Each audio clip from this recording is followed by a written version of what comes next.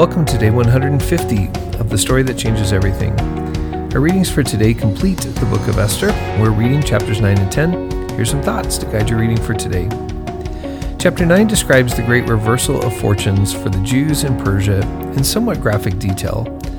On the day that Haman had chosen for the Jews' destruction, the day chosen by the roll of the dice, or the pur, a reversal took place and the opposite of Jewish persecution occurred. The enemies of God's people were instead vanquished themselves. The numbers of enemies killed is likely symbolic and hyperbolic. The narrative is reminiscent of books like Joshua and Judges, where those who hated Israel were eliminated, but none of the spoils of war were taken by the Jews. The final blow to the plot of Haman is the death of his many sons, who are then, like their father, impaled in public display. After the successful defense of their existence, the Jews break out in a day of feasting and joy. Mordecai asserts himself as one with the authority to establish not only Persian law, but also Jewish law.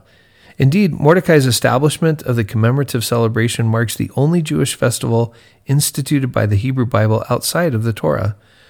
This annual festival, the Feast of Purim, celebrates the relief and reversal of Jewish fortunes.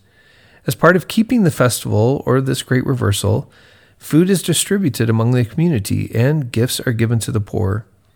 Although establishing a festival may seem a bit anticlimactic for such a dramatic book, it should be remembered that the Jewish people understood their history not just as something to be read, but something to be re-embodied and even lived out.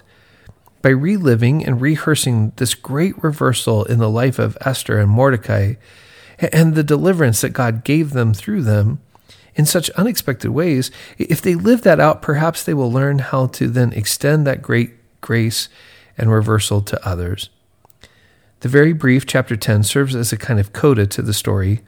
Like his ancestor Joseph, Mordecai had unexpectedly risen to the right hand of the world's most powerful ruler for the sake of saving his people. There's much in this wonderful little book about God's presence, even in what is perceived as absence.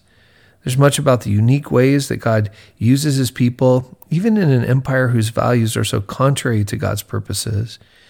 And we learn a lot about the continual hope that God can reverse even the direst of circumstances. But I love that in these last chapters, the book of Esther is turned from a story to an annual festival. When the story is read each year by the Jews at the Feast of Purim, they're taught to boo and hiss each time Haman's name is mentioned. And the reader must read the names of Haman's sons quickly, dismissively, and all in one breath. So Esther can't just be read, it has to be lived. Tomorrow, we move on to a longer and more challenging, but no less important book, the book of Job. In Esther, God appeared to be absent, but was present in this great redemptive reversal.